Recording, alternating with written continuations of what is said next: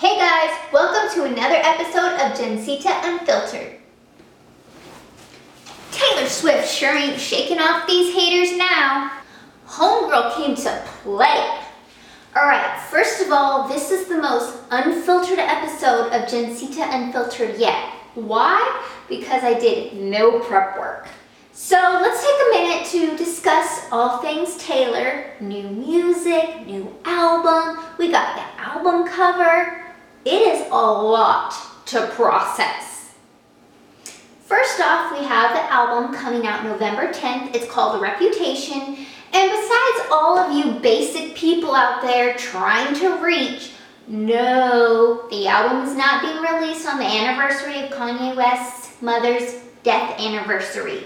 Okay, the label even had to freaking confirm that.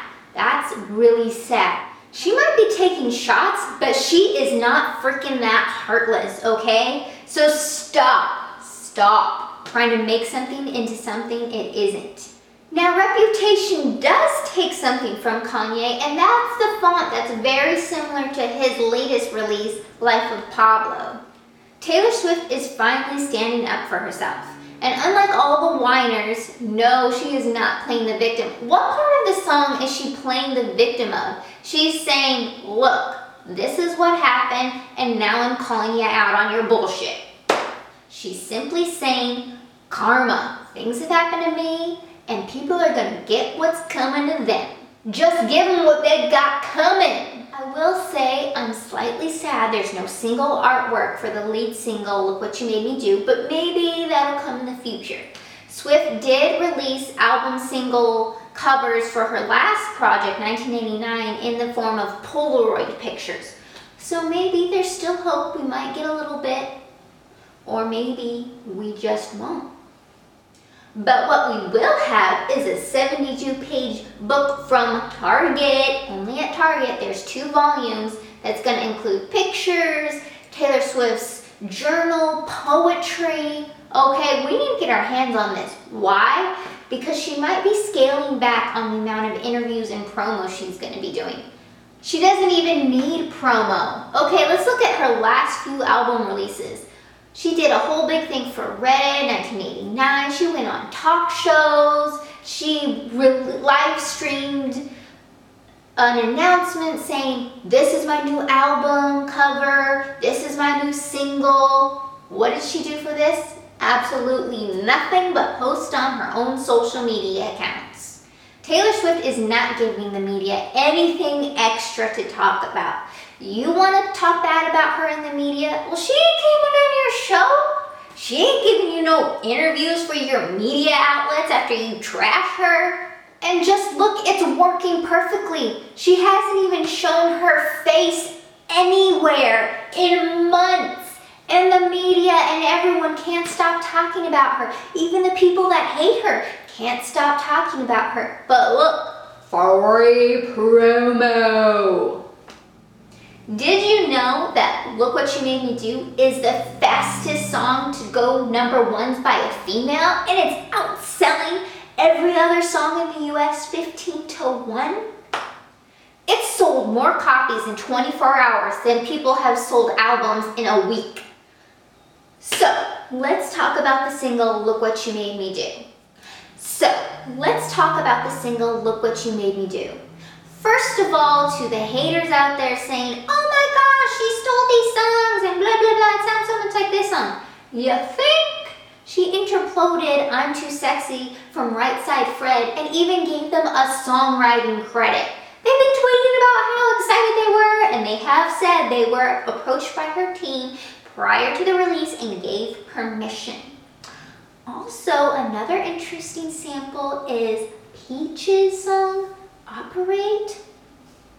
What movie was that in again? Oh yeah, Mean Girls. You know, when Regina George is all dressed up like a bunny and it's playing. Who else compared Taylor Swift to Regina George? I kind of remember a Katy Perry tweet that went something like, look out for the Regina George in sheep's clothing. Coincidence? I think not.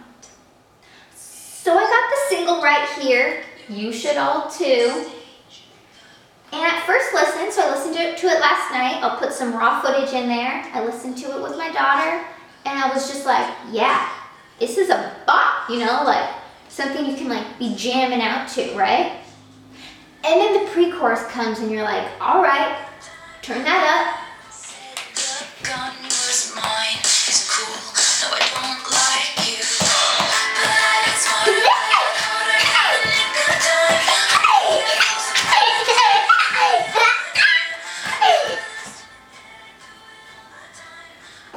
I've got a list of names and yours is in red underline.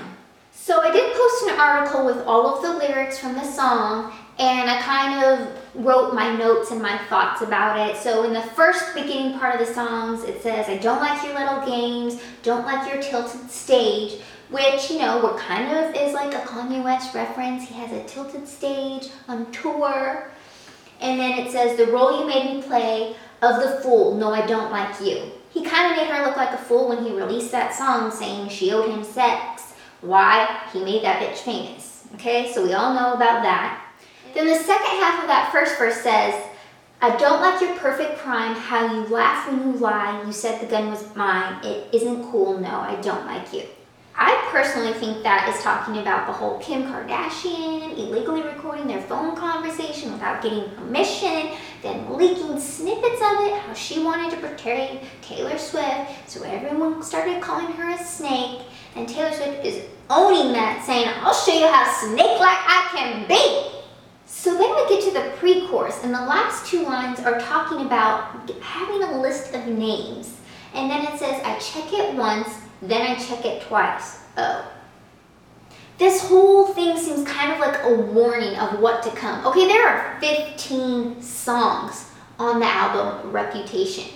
So, you know, she's got a list of names, and she's got 14 other songs that she's going to go through. Now, no, I don't think this entire album is going to be a diss track. I mean, let's go back to 1989.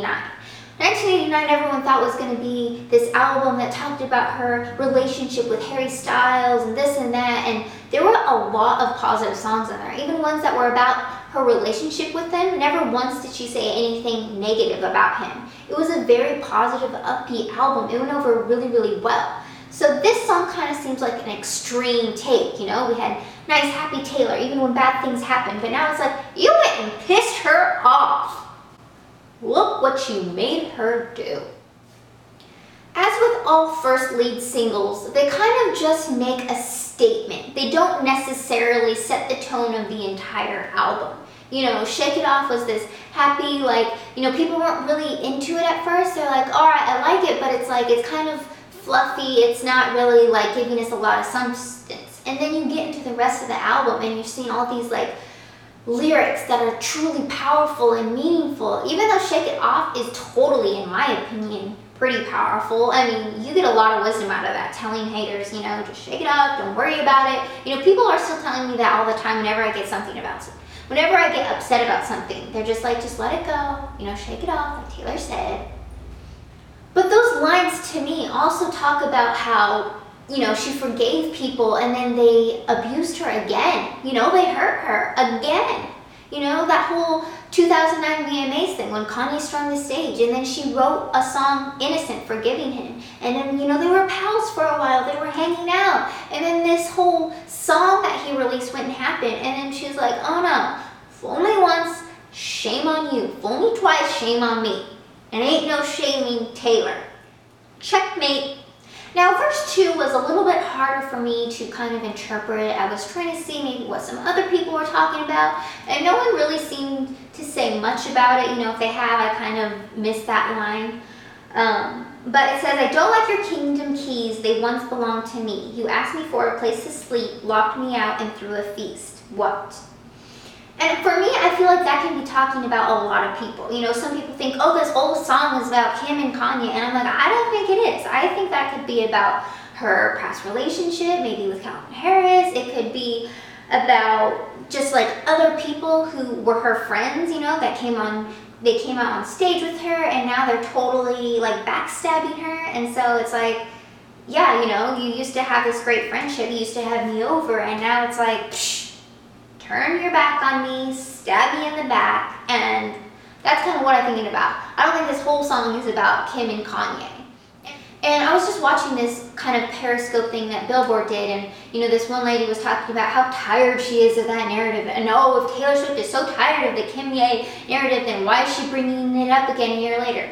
The girl hasn't released an album in 3 years. She's gonna address it in some way. We all know this. Why are you acting brand new? I mean, come on. She always addresses her relationships years after they've ended.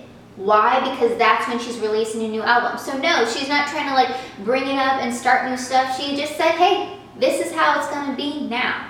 The entire album isn't gonna be about Kim-Ye. Please, as much as you'd like to think. No.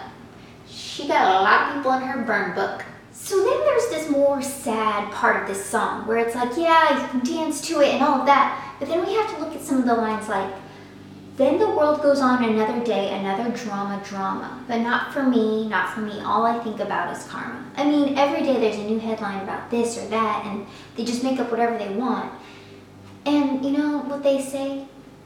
Karma's a bitch. But the world always seems to not be able to stop talking about Taylor Swift, again, when she's not even doing anything. The headlines bring her in with interviews from people she's ever even associated with, said hi to. Oh, what do you think about this? How's Taylor doing? Anyone to get a little bit of information from her. So she goes on to say, maybe I got mine, but y'all get yours. And then it talks about, I don't trust nobody and nobody trusts me. Well, first of all, girl, come on. We got you. You know this. And P.S., we still like you. So look out, world. Taylor Swift is coming, and she doesn't care what you think. Now back to my song.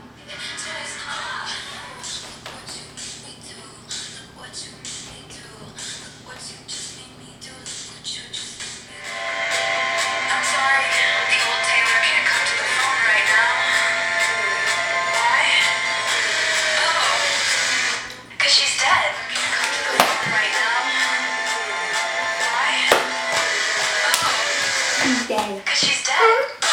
Who's dead?